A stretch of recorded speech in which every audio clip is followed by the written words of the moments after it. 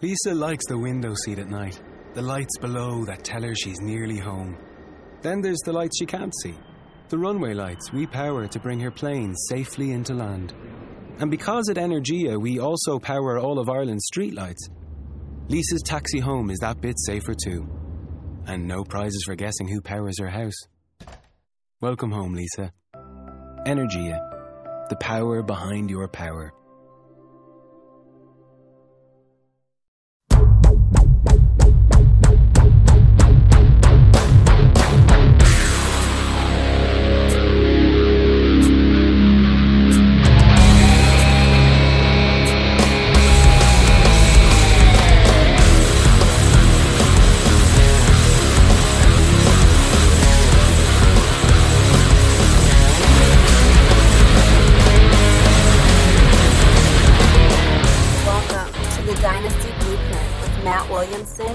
McDowell. Welcome to another edition of the Dynasty Blueprint podcast. I'm your host, Ryan McDowell. I'm joined tonight by Matt Williamson. Matt, how are you tonight? I'm great, bud. I'm fighting a little bit of a cold, but I'm playing through it. We haven't been on for a little while. I'm excited to talk Combine, and there's some other good things to chat about. Yeah, it feels like a while since we've been on. A lot has happened in the NFL world, namely the Combine last weekend. We'll get to that in a few minutes.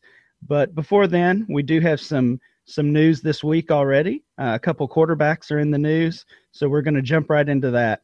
The Philadelphia Eagles have re-signed Sam Bradford, who they acquired in trade last offseason. He was set to be a free agent, and they have signed him to a 2-year contract. And also in quarterback news, we're going to pair these together. The Washington Redskins, in the same NFC East as the Eagles, have put the transition tag on their quarterback, Kirk Cousins. So, Matt, I know you stirred the pot a little bit today on Twitter, mentioning these two quarterbacks that were in the news. You already shared your opinion with, I think you prefer Bradford from an NFL perspective. I do. And first of all, from an NFL perspective, I approve of both these moves by the team. Cousins had about a 10-game stretch there where he played very, very well. But before that, we went back and talked about it on Twitter. He's basically the most turnover-prone quarterback in the history of the game before the 10-game stretch. So all of this is a small sample size, of course, but I'm not jumping on his train right now. So I think Washington to overpay him for 1 year, hope he continues down the path that we've seen of late, is smart. And we're not going to give him a 4-year deal, a 5-year deal, be married to him. And it's his job. Pretty much the same thing is true with the Eagles too, except it's a new coaching staff. I think, you bring in Peterson, who's an Andy Reid disciple. I think that they want an Alex Smith type player. They went in and invested in tight ends and offensive linemen of their own before this. They're going to a 4-3. I think they're going to be a very heavy run first team and have a quarterback that manages the game. And I'm not saying Sam Bradford's Alex Smith, but unlike Cousins, he values the football a lot more. And you could say that's a negative on him and Smith, that they don't take enough risks. But I do think that's exactly what the Eagles and Peterson are going to want from their quarterback position. And you mentioned I stirred the pot. My man Matthew Berry over from ESPN said something. He's a huge Skins fan. He said something along the lines of, well, us Redskins fans thought we had it bad, but at least we didn't go in on Bradford. And I wrote back and I said, I would rather have Bradford for NFL reasons. Maybe not for fantasy because Washington has a lot better weapons. But my reasoning was fewer turnovers. I think he's a much better natural passer. There is a reason he went first overall. And he's a much better deep thrower. And I'm not that Cousins is bad in that regard, but Cousins also got a lot more help from Deshaun Jackson, Jordan Reed. He had a lot more weapons than the Eagles did last year. And contrary to popular belief, Sam Bradford, the second half of the season played very well and was not the problem in Philadelphia. Yeah, so you mentioned approving of both of these moves from an NFL perspective, and obviously it's such a quarterback-driven league, and not every team has a, quote-unquote franchise quarterback. I don't think either one of these guys fit that bill. Right. But there's nobody better out there either, and, probably including this rookie class that we got to see a little bit at the Combine. from a dynasty perspective, both of these moves are pretty irrelevant to me. I don't want either one of these guys. Cousins showed a little bit last year. Obviously, had a good year, a really good year. But I still don't want him as my dynasty quarterback. Probably don't even want him as my backup quarterback, unless he's still dirt cheap. Do you value either one of these guys from a dynasty perspective? No, and we've talked about it. I mean, I owned Cousins in 2 of the 5, now 6. That's a little precursor what's coming up. Leagues I'm in, and I dumped him at one point for 2.3, and I think the second time I traded him for like 2.6, and was thrilled to do it. No, the second time I think I traded him for 2/3, whatever. But I got picks in return for Cousins and was thrilled to do it at the time.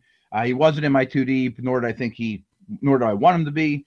But Bradford, before today, I had a few conversations on the trade wire, and the owner happened to have Bradford. It wasn't like I was targeting him, but I was like, hey, why don't you throw in Bradford? Because I thought his stock was about as low as it could go, that he might turn into slightly better prospect a week or two from that, once he signed somewhere, which I thought would be Philadelphia. And I think this move boosts his stock just a little, where before nobody knew where he would go. And I don't think there are major ramifications, except for now. We've heard a little bit of rumblings that Peyton Manning might not retire. I don't think he's going back to Denver. But really, the only other free agent that anybody would have any interest in, I would assume, is Brock Osweiler, even though RG3 is probably trading teams. Colin Kaepernick has talked about how he wants to trade. I wrote an article about that. I think he's a little crazy. But, I mean, if you're Cleveland or especially Houston, would you consider breaking the bank for Osweiler now? I mean, I personally wouldn't, but he's the only one left. Right. It really is going to be an ugly market. And, there just aren't enough quarterbacks to go around. So some of these teams do desperate things. And I do respect the Redskins for not giving in, not giving a huge money to Cousins after, one good season, maybe not even one full season at that high level of play. So I like the idea of tagging him. And you said it best. I mean, it's easy to sit here and say, as a Washington or Philadelphia fan, oh, I don't want Cousins. I don't want Bradford. Well, Tom Brady's not available. Cam Newton's not a free agent this year. I mean, who would you like to be your quarterback? Exactly. There just aren't enough answers, and that's why we continue to see teams missing the playoffs year in and year out. We did have a few bits of other news, mostly on the defensive side of the ball. I wanted to get your thoughts on those as well, Matt. The Buffalo Bills, who had a really strong defense under Rex Ryan this past year, have released Mario Williams. I'm thinking I'm not an IDP guy when it comes to fantasy football. Don't know a ton about the defensive side of the ball or the specific players, but he's got to be he's going to have a lot of suitors, right? Maybe. I mean, yes and no. I mean, we saw this coming. Him and Rex never really got along. At this stage of his career, he is not to drop into coverage in any way, shape, or form, even though he used to be a 3-4 outside linebacker. I wrote an article for this, and you can find it on my timeline, that I think he really has to be a 4-3 left defensive end, and maybe bump inside at this stage as a pass rusher. He's not what he used to be, but he's still pretty good against the run. I mean, so he's not going to be like a Freeney or a Jared Allen, where late in his career, we're just going to use him to rush the passer. Although he still might have that in him. I mean, he was a first overall pick. He's got a lot of ability. A couple teams I thought should, knock on the door for him. The Giants, they don't have both their starting defensive ends are free agents. It's a Dallas type of move. Hardy's going to be gone. Maybe Williams can coach up Gregory a little bit. The Bucks were another team. And then the last one is kind of like what I mentioned with Jared Allen, Carolina. And if you remember, he went to NC State. He's from that area of the country. Maybe he'd love to go join the Panthers as part of that defensive end rotation. So some other players who got the tag this week, Von Miller, no surprise, from Denver. We knew we knew he would get that tag if that franchise tag if they could not come to a long-term agreement, and that's what happened. Josh Norman got the tag from Carolina, and then Cordy Glenn as well. So any quick thoughts on any of those players? Really no surprises, I don't think. No, there's no surprises. I didn't know if Olivier Vernon would get it or not. He did. Makes sense. Justin Tucker got it. He's a kicker, big deal. So no, I mean, there was nothing that shakes the fantasy or NFL landscape too much, but it's just kind of the precursor that next year, next week at this time, it's going to be frenzy. I mean, it's going to be, as soon as that bell hits, it's madness. And that's like my favorite time of the year.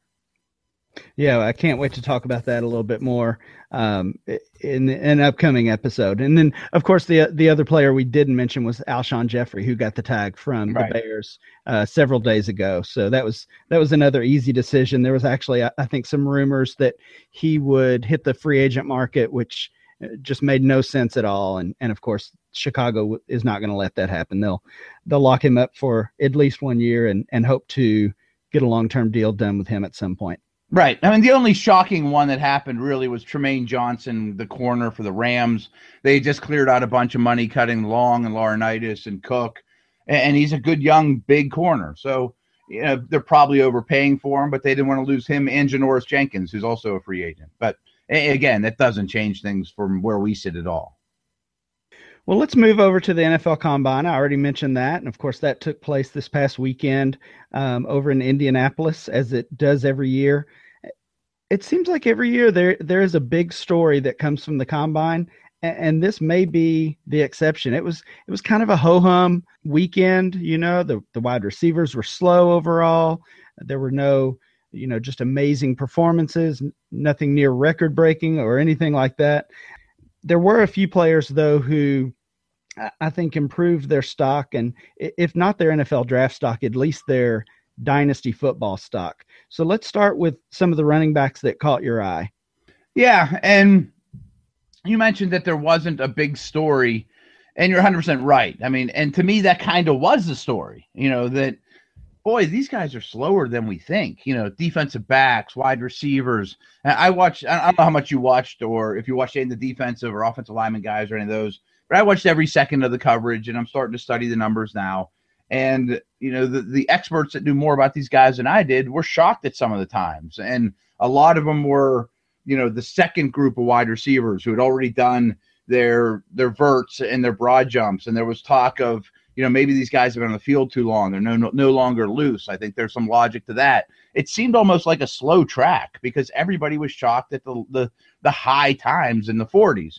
But that's also one of the nice things about it is they all ran on the same track. So maybe you don't look at it against other years, but you can still look at it against, boy, all these running backs all ran the same day. Let's see what they did. And one last story that I think is the big one that's, again, very non-fantasy related is Notre Dame's Jalen Smith. I mean, it sounds like his career's in danger, potential nerve damage. And, man, I mean, he's like a top 5, top 10 overall player as a linebacker. It would be a real shame if he, it turns into Marcus Latimer. Yeah, that's just a terrible story, that he injured that in that bowl game. And, you hate to call any bowl games meaningless because that's what college teams play for throughout the season. Top competitors like that, it's not like they're going to sit out that game looking towards the future, but it's just such an unfortunate event. So hopefully, things go well for him. He can overcome these odds and he can get back on the field and make an impact. Yeah, and in his corner, at least if people don't know this, there's a handful of guys that had medical issues this weekend that'll get called back to Indianapolis for a recheck, and hopefully he's in better shape then. He's going to be in that group for sure. Okay, that's interesting. So let's look at some of the running backs. Coming into the weekend, Ezekiel Elliott was the hands-down running back one for dynasty purposes, and I think from NFL teams' perspective as well. I don't think anything changed this weekend. Elliott was impressive overall in the drills that he performed. But there were some other running backs who definitely put their name on the radar. Of course, Derrick Henry was a guy we all know about already, the Heisman winner. But he seemed to be a player that a large number of dynasty owners had already decided they wanted to stay away from. And then he weighs in at these massive numbers. I think he was almost 6'3", nearly 250 pounds, automatically drew some Brandon Jacobs comparisons just due to his size alone. But I don't see Jacobs game when I watch Derrick Henry. He may just be a guy who it's hard for us to find a comparison to him. Yeah, he's fast. He's big, he's tall, he's fast. And he was much of the talk. But, I also think that the layman looking at numbers are going to say, like you said, he's 6'3", 247 and ran a 4.54. I mean, wow. You get this guy in open field, he's going to run over safety and take it 80 yards. And he might. But his shuttles, his three cones, all his change of direction drills were very poor. And that's exactly who he is to me. So if he goes to a place like Dallas, you're always going to bring up Dallas, that there's a big hole and he hits it, he's going to be dangerous. But he's not Barry Sanders. I mean, he's not going to make space for himself, and there's a lot of body there to hit. And then Elliott, you mentioned, and I wanted to bring him up just because I think his stock hasn't changed. And the more I do homework on these rookies, I think he's starting to separate himself as the clear 1-1 for me. I mean, I don't think he's Gurley. And those that know me, will say I always will build my team around receiver over running back. But these past 2 years, I've said Gurley and now Elliott are the 1-1. And not that he was awesome at the combine. His jumps weren't wonderful, but he didn't do anything to hurt himself. Yeah, exactly. And, it's kind of been Elliott versus Treadwell for that 1-1 or 1-2 spot, similar to what we saw last year with Cooper and Gurley. And, like you, I've been a wide receiver guy for quite a while. I had the 1.01 in one league last year, and I took Gurley. And I've said for months that Treadwell's my choice at the 1-1, but I think I agree. I'm starting to kind of sway towards Elliott as well. It's really close between those two for me. And Treadwell didn't run a 40, and maybe at his pro day he blows our doors off, and that's the last thing everyone remembers. But man, Elliott's pretty safe. And I've heard people in the business saying, "Don't be shocked if he goes in the top 10 overall." Right, exactly. Let's go back to Henry for just a second. From a dynasty perspective, where are you putting Henry? Leading up to the combine, he's been in that deep second tier, going anywhere from 1.03 to late in the first round. So if you're drafting today, where are you putting Henry in a dynasty rookie draft? Yeah, I don't have an order, but I bet there's many listeners or people in the business that now think after the combine that he's the clear 1-3, and I certainly don't agree with that. Landing spot, like we mentioned, will have a ton to do with it. I can't say that he's even my second running back. And again, I still have a lot more to do. Kenneth Dixon's pretty impressive to me. Jordan Howard's a pretty good player. I don't have an order. You caught me off guard there. I'm not quite ready for that, to be honest. But I still think he's probably overvalued. A couple of these receivers had a pretty good combine, although the receiver combine overall was bleh. And that's kind of what I've thought all along of this class. But there was, some guys that I thought stepped up. I don't think Henry's 1-3 or 1-4. Do you? No, he still wouldn't be that high for me. I think with some of the disappointing combine performances from the receivers, like you mentioned, maybe he's 1-6 or 1-7. That kind of seems like the ceiling for him at this point until we see more, until we see some pro day, or of course, until we know where he'll actually be playing. If he's Dallas' second round pick, though, do you think he's a consensus 1-3? Best case scenario. I think, I think he would probably be the favorite to be the 1-3. And that's screaming the trade out of there for me. Right. I do think, mentioning the consensus 1-3, I think after the combine, the consensus 1-3, and maybe to a lot of people, the player who's pushing into that Elliott Treadwell tier is the receiver Josh Dotson. He had a great combine, especially compared to some of these others. Treadwell obviously didn't run. A lot of the guys ran a lot slower than we expected them to. Even Tyler Boyd didn't put up the number some were hoping. really just overall, as we've said, the wide receivers were slow, but Dotson was one of the stars. So is he your 1-3 currently? If you're, I know you said you don't quite have an order yet, but is he up there for you? Yeah, he is, and he was somebody I was giving strong consideration to anyways.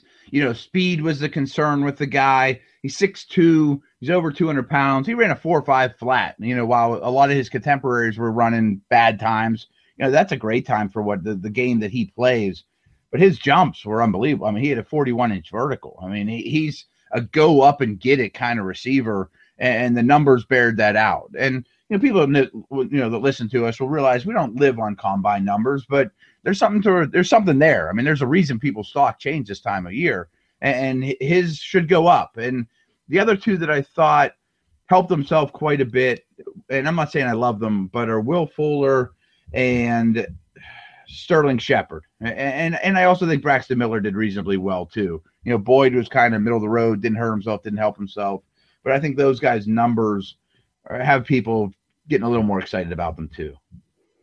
Yeah, I think Boyd's probably been viewed as the favorite for 1-3 for quite a while, leading up to the combine. And we actually did a mock draft immediately following the combine. In fact, it wasn't even over. I think we started that Saturday evening, and Boyd fell to the 8 or 9 pick overall. And that's just one draft. It's a mock draft. So, it doesn't mean too much, but he definitely moved closer to the middle or bottom of that second tier than he did closer to Treadwell or Elliott. Yeah, and no one ever thought he'd be a great tester. And those couple guys that I mentioned that were in his same tier tested, better than he did. Corey Coleman didn't run, but he jumped really well. So, he came in at 194 pounds. That was probably a little bigger than 5'11" that people thought on him, that he's not a munchkin. Will Fuller, he doesn't change my mind, though. I mean, I know he went through the gauntlet and didn't drop anything, so, his hands are fine. You watch the tape, though. I mean, he has drops left and right. He was the best 40 guy, but I would have been disappointed if he wasn't. I don't feel like I learned anything new about Will Fuller. I still think he's closer to Teddy Ginn than he is to Deshaun Jackson. Yeah, I agree. Fuller had to run fast. That's what his he does. game. Yeah, exactly. That's his game. And like you said, if he didn't, it would have been an upset. So, the drills were solid. But he's got a long way to go. He's still like a late first rounder for me in rookie drafts. Hey, question for you about Shepard. He's a smaller guy. He's 5'10", 194, but he's not a munchkin. His jumps were phenomenal. I would imagine you're more familiar with him than I am. I know a lot of people think of him as a slot, but do you think he can be more than that? I don't know. He got a lot of comparisons to Randall Cobb during the combine coverage, and I don't know if he's Cobb. As far as a fantasy perspective, I don't know if he has to be more than a slot guy. True. He does a little bit of everything. He's a guy I had following college football and doing some developmental drafts where we get to draft college players before they get to the NFL. He was a guy I've just completely overlooked for a couple of years now, and not to say I wasn't familiar with with him or his game. I just really never given him a chance, and he won me over this year in a major way. So I'm pretty high on Shepard. He's near the top of that second tier I talked about. He's a guy that could easily go 1-3, 1-4, 1-5. No, I would think. I mean, I don't think anybody claims he's going to be Antonio Brown, though, right? I mean, no, I don't think. Yeah. I don't see that, but okay. Still. But that's solid, fine. Right. Yeah. Still a solid fantasy option. I know there were a couple running backs you wanted to mention who both had really impressive combines and kind of pushed their names up the boards potentially. What do you think about Keith Marshall from Georgia? Yeah, they are. There's two names that we talked about on the air, and Marshall was one of them, and Daniel Lasco from Cal was the other. And frankly, I'd never heard their names before the combine, but they blew it up. And for those dynasty owners out there that aren't familiar with them, I have a feeling you will be very soon. Marshall, 5'11", 219, ran a 4.31. I mean, that's flying for a pretty big back. His jumps weren't wonderful, but he's going to start to get attention. You're going to start to hear his name. He's a Georgia guy. Had a heart. I think injuries were a factor with him. Didn't see the field very much. But, oh, by the way, Todd Gurley and Nick Chubb played in front of you. I mean, like when we used to recruit against the U, they would go into a kid's house and be like, hey, if you can – I know you're the best running back in all of Florida, and you got 5 years to come to the U, and if you're a starting running back, you'll be a first-round pick. And, yeah, that's true. And then they get to the U, and there's Clinton Portis and Willis McGahee, and it's like, oh, well, this is tough. So maybe there's some of that at Georgia as well. And I don't know much about this kid from Cal, but really impressive numbers. Yeah, I don't know quite as much about Lasco. I remember Marshall's freshman year. He was just amazing. So he and I believe this is correct. He and Gurley came into Georgia the same year. I believe they were both freshmen together, and they both just had an awesome freshman season. He was a big time recruit, right? I mean, they were speed, both big time recruits. So I remember doing some Devy drafts the off season after that, and it was a real conversation. But as far as who, do you want Marshall or do you want Gurley? And I had pretty high picks in a couple of different Devy drafts, and I think I kind of did the coin flip. I took Gurley in one, and I took Marshall in the other. So that's the conversation that he's been in recent years. Him versus Gurley. So he's not a guy who just came in and blew up the combine and doesn't have any kind of track record. The injuries were an issue. Obviously he fell behind Gurley, who is just an amazing talent. And then Chubb, kind of the same thing with Chubb as far as falling behind him and due to injuries. So that's going to be the question with him is, can he stay healthy? Can he stay on the field? Yeah. I mean, but I would think this takes him from, 7th round undrafted to maybe 5th round or so. And maybe he's a 3rd round rookie pick for us now, and maybe better, who knows? But I mean, I think he's a name people weren't talking about, much like Lasco, who ran really well, jumped extremely well. That you need, I at least need to go back and do more homework on both players. Yeah, absolutely. Luckily there's plenty of time for all of us to keep studying these guys over the next few weeks. I got one more running back for you, and he didn't blow up the combine, but he did do very well. The one knock on him at the combine was small hands. He's a former receiver from Notre Dame, CJ Prosise. I mean, I think he has a lot of David Johnson-like qualities as, receiver first, but big. He's kind of intriguing to me. Yeah, he's not a guy, even being at Notre Dame, which is on TV every weekend, he's not a guy I got to see too much. Definitely one I want to spend some more time on. Yeah. But just seeing and reading some things from people I trust, I know he's a favorite of many people in the dynasty community. So he's, based on what I'm seeing, at least, he's definitely in the mix to be that running back 3 in a dynasty drafts behind Elliott, and then potentially Henry. Dixon, of course, is in there as well. And 2 little notes on him. He's regarded as an outstanding special teams player, and that's kind of where he made his bones at Notre Dame.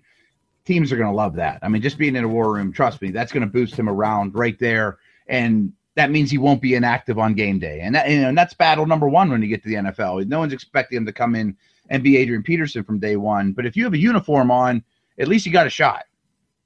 Yeah, absolutely. That's good information as well.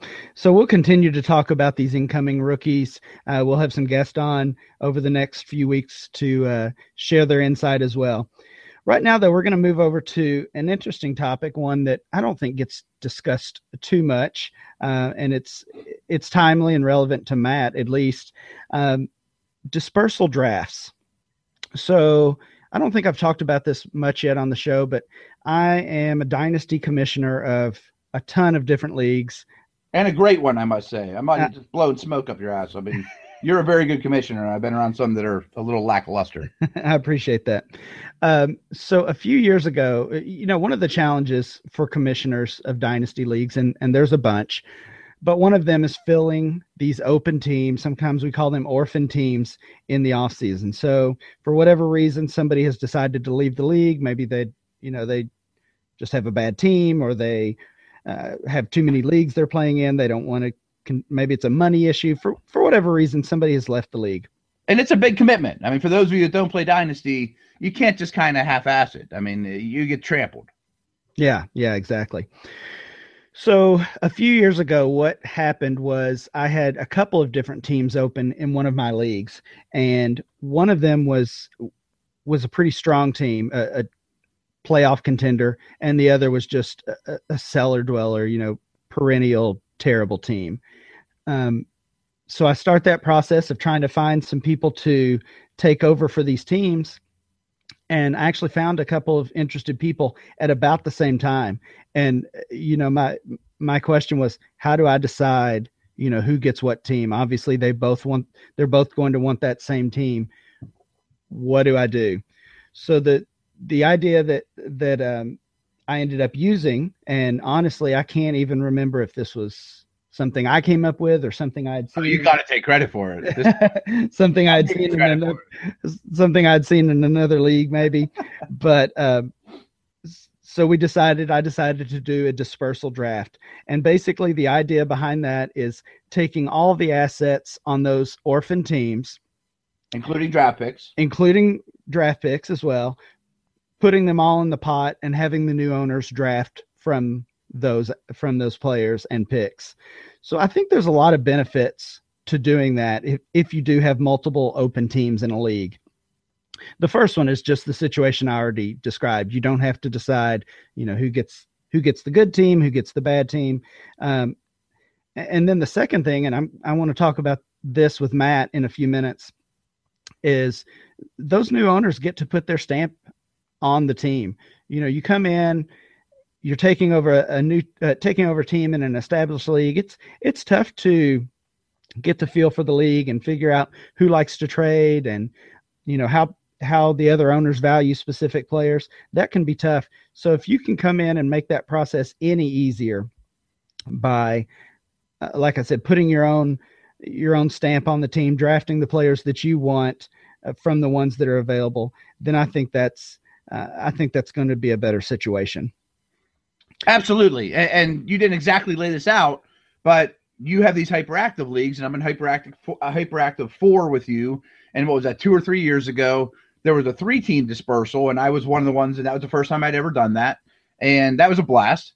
I remember I'd first pick in that draft, and I took Calvin Johnson, which was the clear guy 3 years ago. And then I made a deal with you. I didn't even know you. And you gave me – no, I took A.J. Green, and I traded you A.J. Green for Calvin Johnson and a little something else. And – it looks great for you now, and I of course traded Calvin Johnson for something else or whatever.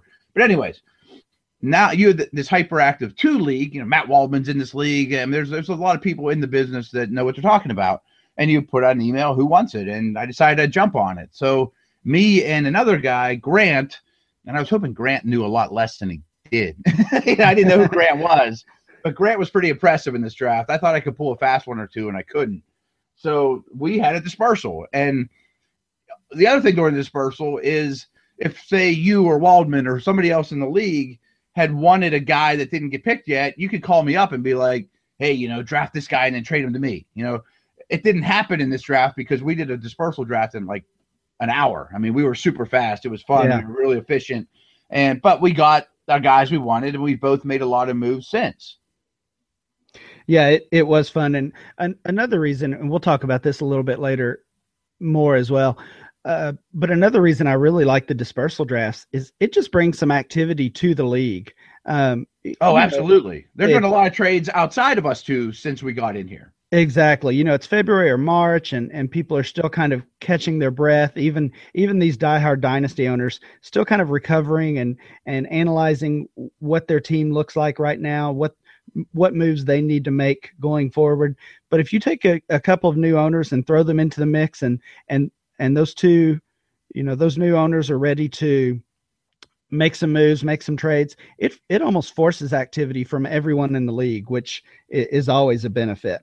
Yeah, and there's a couple of reasons why. First of all, I don't know who the 2 old owners were. Maybe they're wonderful people. But because they dropped out, my hunch is they weren't the most active guys in the league. So you get 2 guys that are super eager and are probably going to be 2 of the most active guys in the league. Your worst becomes first, so to speak, in that league in terms of activity.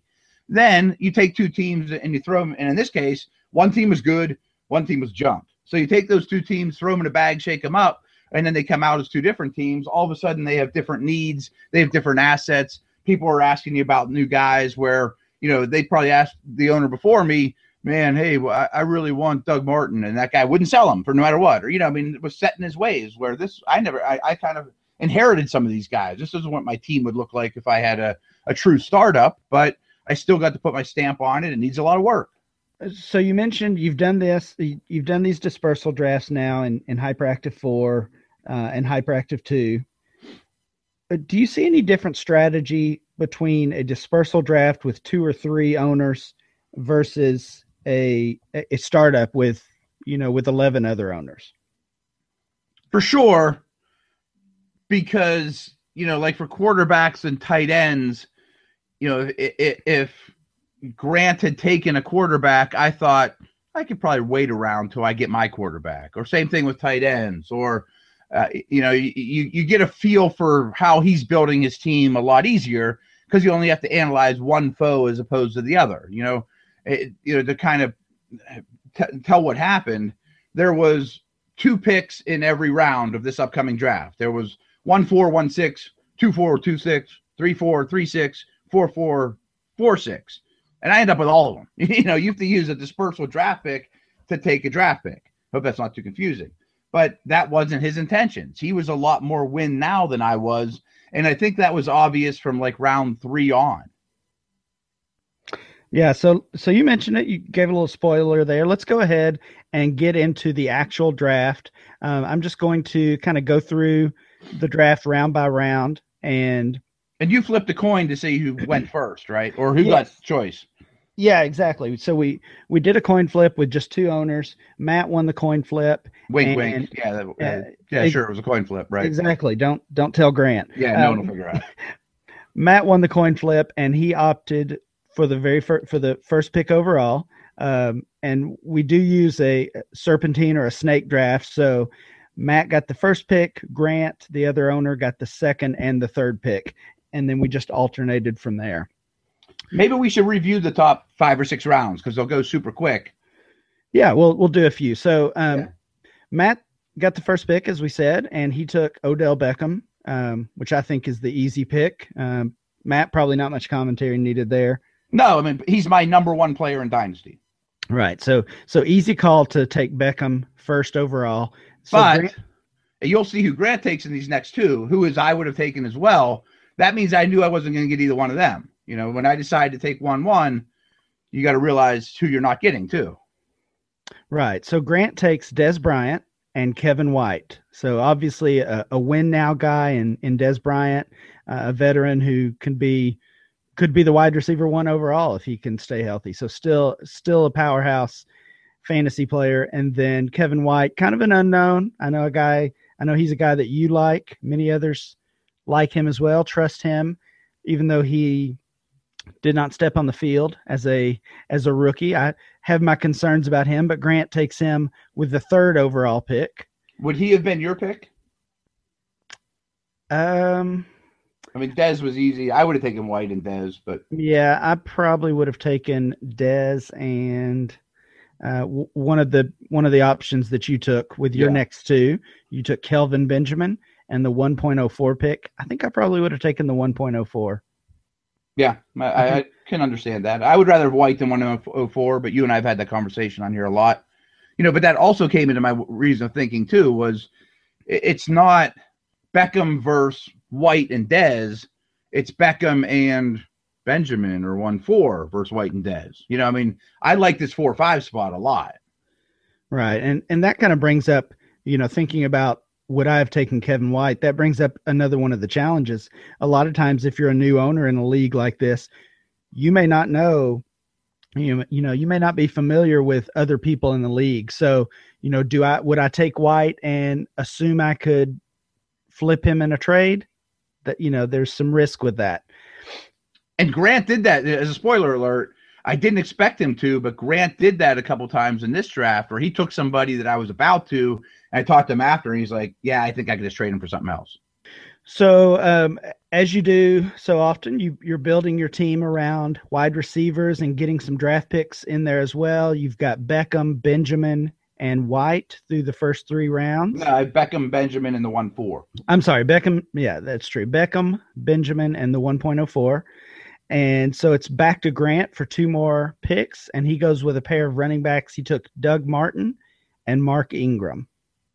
Any thoughts on those two? Are those 2 players you were hoping? No, they made me happy. I was not going to, not that they're old, but I entered this draft thinking that I would not be a competitor this year. I don't care if I have nothing at running back and I take it on the chin this year. I want to be a competitor a year from now, give or take, with a young stable of running backs and picks, or young stable of wide receivers and picks. So I was happy those 2 went. Right, I agree. Just avoiding running backs in general. But I learned a lot. Him taking those 2, it's like, okay, he's going to want veterans. He's going to try to win now.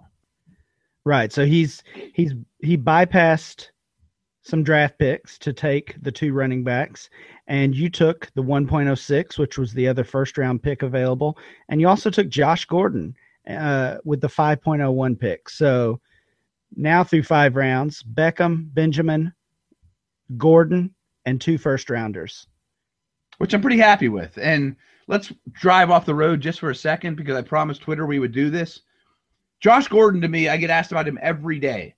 What should I want to go get Josh Gordon. What should I offer? I have Josh Gordon. I want to hold somebody over the coals for him. What could I get for him? And I have no idea. I think he's a really difficult guy to evaluate right now. I told people during the season, I gave up 2/3 for him. That's stealing. That's not going to happen again. But let me set a price point at him. If you owned him, would you sell him for 110? Or if you didn't, would you offer 110?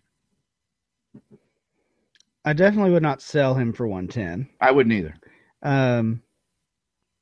Honestly, I'm not sure I would offer 110 either. That's one of those I may just totally avoid.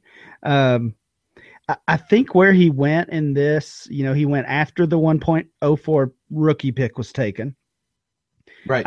I think that's about right. I think it would take a mid first or maybe a little bit higher to get him in most leagues. If you've got Gordon on your team, you've sat on him for a year with no production, and now the he's road hard to pry away. Right, exactly. We're almost here.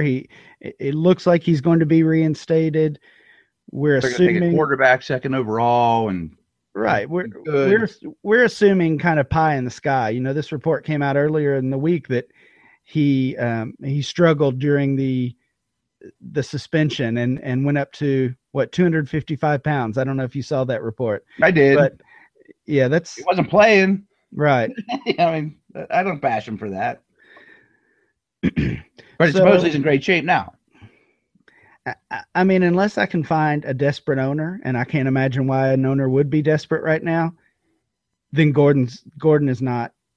He's not a buy for me, but he's not a sell either. If I can get the 1.2 or 1.3, I'm selling him easily. Right. And I took him back to back with 1.6. To me, that's kind of where he is, but I would rather have Gordon, I think. Right. I wouldn't sell him for that. All right, so let's keep going. We'll do a few more picks here. So Grant's next up for 2 picks, and again, he's got, at this point, he has Des Bryant, he has Kevin White, and he has the pair of running backs, Martin and Ingram. So next, he takes another running back, Jeremy Hill, and he also takes Greg Olsen. So, yeah, he's definitely trying to build that win now team and getting some good pieces to do that. Also focusing heavily on running backs. Right. And they're good players. I got no beef with his approach, and I see what he's doing. It's very clear we're building our teams differently. I was shocked he took Hill over the running back that I take next. Not that I love either, but I would have taken the guy that I kind of felt fell in my lap that I didn't think I'd end up with. Right. So these next set of picks for you is, I think, where the talent really drops off. So you get Eddie Lacy with your next pick. Again, after he took Jeremy Hill, I think most people still have Lacy even after his disappointing year, ranked ahead of Hill, who also struggled this season. I'd prefer Lacey as well, so I agree with you. I thought that was in your favor. And then your other pick, you took the 2.04 rookie pick, so a mid-second. And like I said, I think that's kind of where the talent drops off.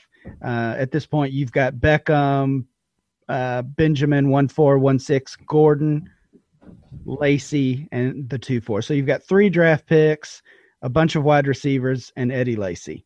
And how are you feeling about your team at that point? Real good, but this is where I get burned. And not necessarily where I got burned, but I thought Lacey's somebody I have to take at this point. And I've been shopping him since. I can live with him. You know, it's not like I hate having him on my team. He is going into a contract year. I mean, that's something no one talks about this guy. And when motivated, he's going to put up fantasy points. But at this point, he's my only running back, and I didn't think I would, be loaded at running back anyways. But I took 2.4. I'm going to take draft picks. But the 2 guys he took next, I thought I'd get one of them. I was torn between 2.4 and the 2 picks he makes now. And I thought that a favorite of mine that people know about, I would get for sure because he took Olsen. I didn't expect him to go that route. So that was the one where I thought I kind of outsmarted myself a little bit. Right. I think he made a couple savvy picks with these next 2. He takes Clive Walford, which that's the guy I wanted. Yeah. Right. The tight end from Oakland. We talked about him when Jeff T. Fertiller was on the show. All signs are pointing up for him to be kind of a breakout tight end. And he's definitely a player to be buying in Dynasty. I think his price is still pretty reasonable. I think you could easily get him for a mid-second round pick. Which I got him for 2.4 like 2 weeks ago in another league. So it shows that I valued Walford more than 2.4, and I do still. And I've been trying to make that trade since, but I just didn't expect him to take 2 tight ends in his first 8 picks or whatever. Right. So that's where the strategy comes in with a 2-team draft. He already had Olsen. You took the risk that you could wait on Clive Walford. It didn't go your way this time, but no. I think I do think your thinking was correct. And then he also takes Marcus Mariota. There were a large group. We'll talk about some more of the players that were available. There were a large group of solid, like high-end quarterback 2 range players available. Mariota was the one with the most value considering his age. So Walford, Mariota there adding to his team. And I think he's building a good, strong team as well. Yeah, and that was worst case scenario for me. I mean, I was torn between 2.4 Mariota and Walford and figured I'd probably not get one of those 2, but I'd probably get Walford, and I got neither. Such is life. Yeah, so I don't want to put words in your mouth, but I think that same strategy bit you again with the next set of picks. And maybe I'm wrong with who you were looking at. Next, you take Jalen Strong, the wide receiver out of Houston, and you take another mid-second, the 2.06. He comes back following those 2 and takes a pair of quarterbacks. So he's taking his second and third quarterback, Matthew Stafford, Andy Dalton. Were you hoping one of those guys fell to you? I didn't see that coming, that's for sure. I didn't think he'd have 3 quarterbacks and 2 tight ends after 10 picks. 10 picks. And I can't say I even condone that strategy from where he sits. I wouldn't have done that. However, I think I used the quarterback that you're looking at, and I'm not. The quarterback I ended up with, I think, is better short term than any of his 3, but I'm not built for the short term. Right. You end up with the next pick right after he takes the 2. You take Carson Palmer. Because I thought he might take 4. Better yeah. At that point, it's kind of going off the rails. It's hard to predict what your opponent's going to do. So you've just got to grab Palmer while you can. You also took Tevin Coleman, which I thought was a great value at that point. And then he actually did come back and take his 4th quarterback. He took Osweiler with his next pick. And you do have to mention too that there's not a lot of talent sitting out there at this point either. Yeah. I mean, we're mentioning Brock Osweiler in fantasy. He's been dropped in a few of my leagues lately, so that's kind of where we are. There are a few other players. From that point on, I got all the picks. I mean, I was happy to get those 2 thirds. Right. You got 4 more draft picks, 2 mid-thirds, 2 mid-fourths. He took a shot on a couple of players who could turn into something. Bishop Sankey. One of them stands out. Yeah, exactly. So Calvin Johnson. Yeah. you take a couple of mid-thirds, and then he gambles on Calvin Johnson, which, he took Calvin Johnson after Torrey Smith. He had already taken Torrey Smith. He takes Calvin Johnson after you take two mid-thirds. I think that's about the spot where I would gamble. If in an established league, if I'm trading for Calvin Johnson, just with the hopes that he does play again, I think a mid-third is the range of pick I would give. So I don't think, you missed the boat with passing on Calvin Johnson there. No, but he would have been my next pick. I mean, he was one of the picks in this draft that when he went, I went, shucks, because I would have taken him with the hopes of, I got a total rebuild here.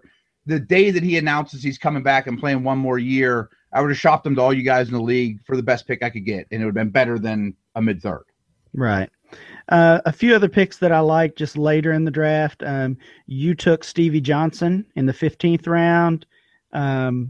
Grant took Lance Dunbar in the 17th. I think he could maybe do something in Dallas. LeGarrette Blount, Grant also took way late. I was surprised he fell that far. It looks like he's probably gone from New England, but he's been a fantasy starter as recently as this past season. I also like Brian Quick. He's somebody I really targeted a year ago, and he didn't live up to it, but he's a free agent. I think he might be a decent player for me.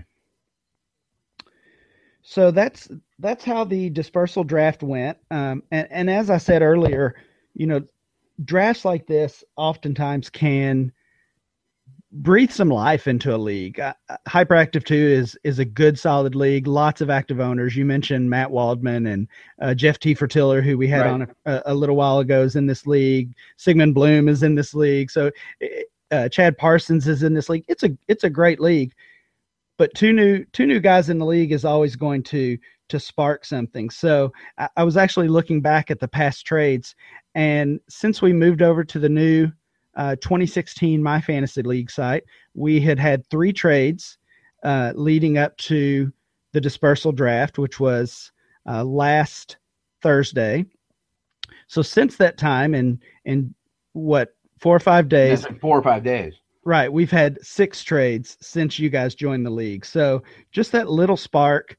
And before we get into that, I just want to mention one last thing about this trade that people probably don't even think about was because I ended up with 8 draft picks and he ended up with 0.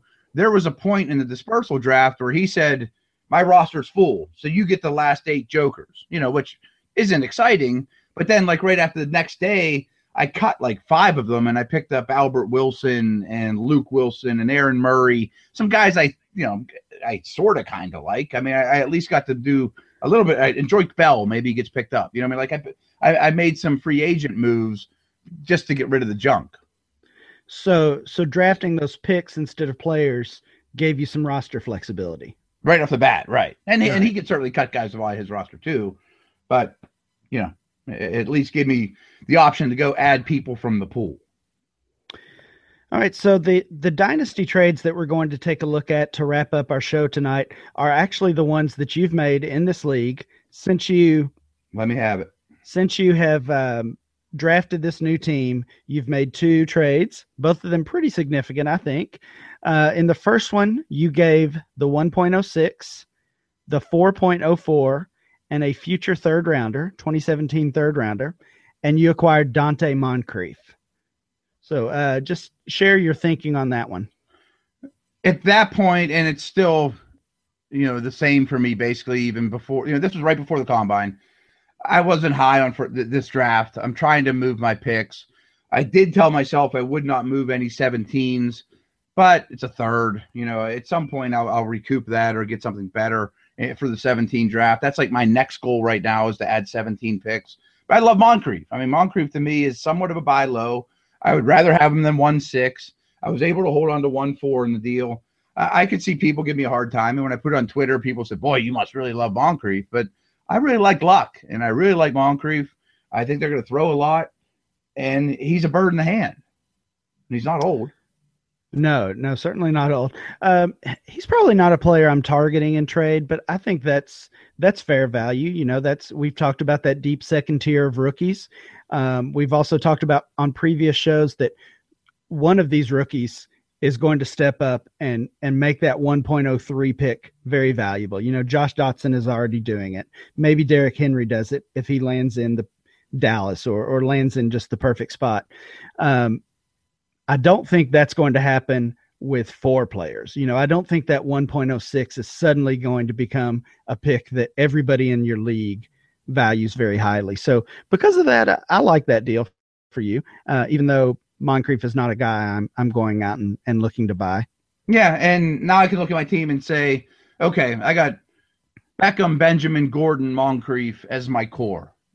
I can live with that. I mean, as an expansion team that I had no hopes for, that's a pretty good core. All right, so your second deal, we've talked about both the amount of picks you had in this year's draft. You came out of the dispersal draft with 8 draft picks in this upcoming rookie draft. You used some of those to go out and get a running back. You traded the 2.04, the 2.06, and the 3.04 for Carlos Hyde. And I originally offered him the 2 seconds for Hyde, thinking I'd get a reject. And then he wrote me back on that one, and I ran and hit accept as fast as I could. And again, it's a bird in the hand situation, not an old player. I pretty much like his situation. It could go horribly. You know, I mean, the Niners are a bad team, but I love the talent. I don't think they're going to bring in a major competitor for him. And I'm still planning on dealing Lacy. So that was in my thinking as well.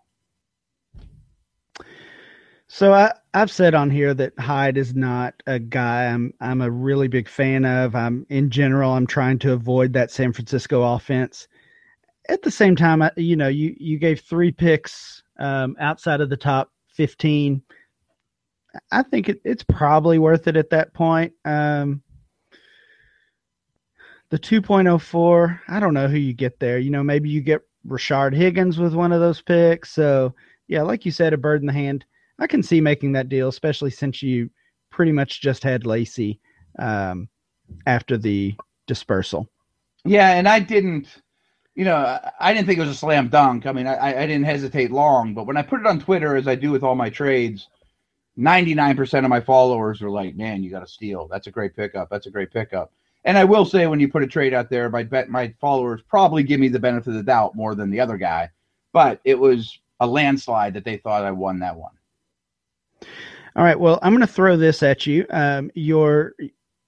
Your competitor there, Grant, has also made 2 trades since the dispersal draft. So I want to get your thoughts on these as well. We talked about his picks of Mariota and Clive Walford that kind of hurt your strategy a little bit. He actually traded both of those guys in the same trade, trades Mariota and Walford. He gets Latavius Murray, Tavon Austin, and Charles Clay. I don't like it at all for him. Yeah, I don't either. I don't like Murray. I think we've said on here before that Murray's a guy we don't really trust. Ezekiel Elliott has been mocked there, potentially going to Oakland. And even if they don't get him, maybe, I think they have to sign somebody else. I'm not a big Tavon Austin fan at all. He had a really impressive year last year, but I don't think that's the type of fantasy scoring he does is not. You don't want to start him ever. Right. You can't count on it week to week. Mariota's already a top 10 dynasty quarterback. Clive Walford, with the tight end landscape, he might be being close to a top 10 tight end as well. He's in my top 10 for sure. Yeah. I don't know if I love that one for Grant. I love Walford. I really dislike Murray. And I would consider, I know I could do better, but if I had Murray and he offered me Walford, I would consider it. So, yeah, I don't like this deal at all. Okay, and the other one, he gave up Mark Ingram and a future first-round pick, a 2017 first-round pick, and he acquired David Johnson. So Ingram and a future first for David Johnson. I don't like this either, although I've said Johnson is my running back 3, and I love his situation. But Ingram, I think we've talked about him. If you go back and look, he's younger than you think. I guarantee everyone out there listening, Ingram's younger than you think, has less wear and tear on his body than you think at the NFL and college level. he's not about to hit the wall. I don't think he's dump him now while you still can. He's not Jonathan Stewart to me. I mean, I think Ingram is still a foundation piece, but 2017 first. I mean, those are delicious. Yeah, that's true. Jeff Miller, one of the guys that writes with me over at DLF, I saw something he put out on Twitter last week comparing Ingram and Adrian Peterson. So obviously Ingram's much younger than Peterson, but Jeff pointed out that he also outscored Peterson on a points per game basis last season. He's starting to catch the ball. There's no Sproles there anymore. Right. And yet people are still taking Peterson higher in our dynasty mocks that we've been doing. So, maybe Ingram's a guy that's actually undervalued right now. I think he is. I mean, I'm sure I have him ranked in my running back dynasty ranks higher than most people do because, again, I still think he has a lot in the tank. He's going to be a feature player in that offense. He's catching the ball a lot. All right. Well, that will do it for this edition of the Dynasty Blueprint. Thanks, everyone, for listening, and we'll be back next time.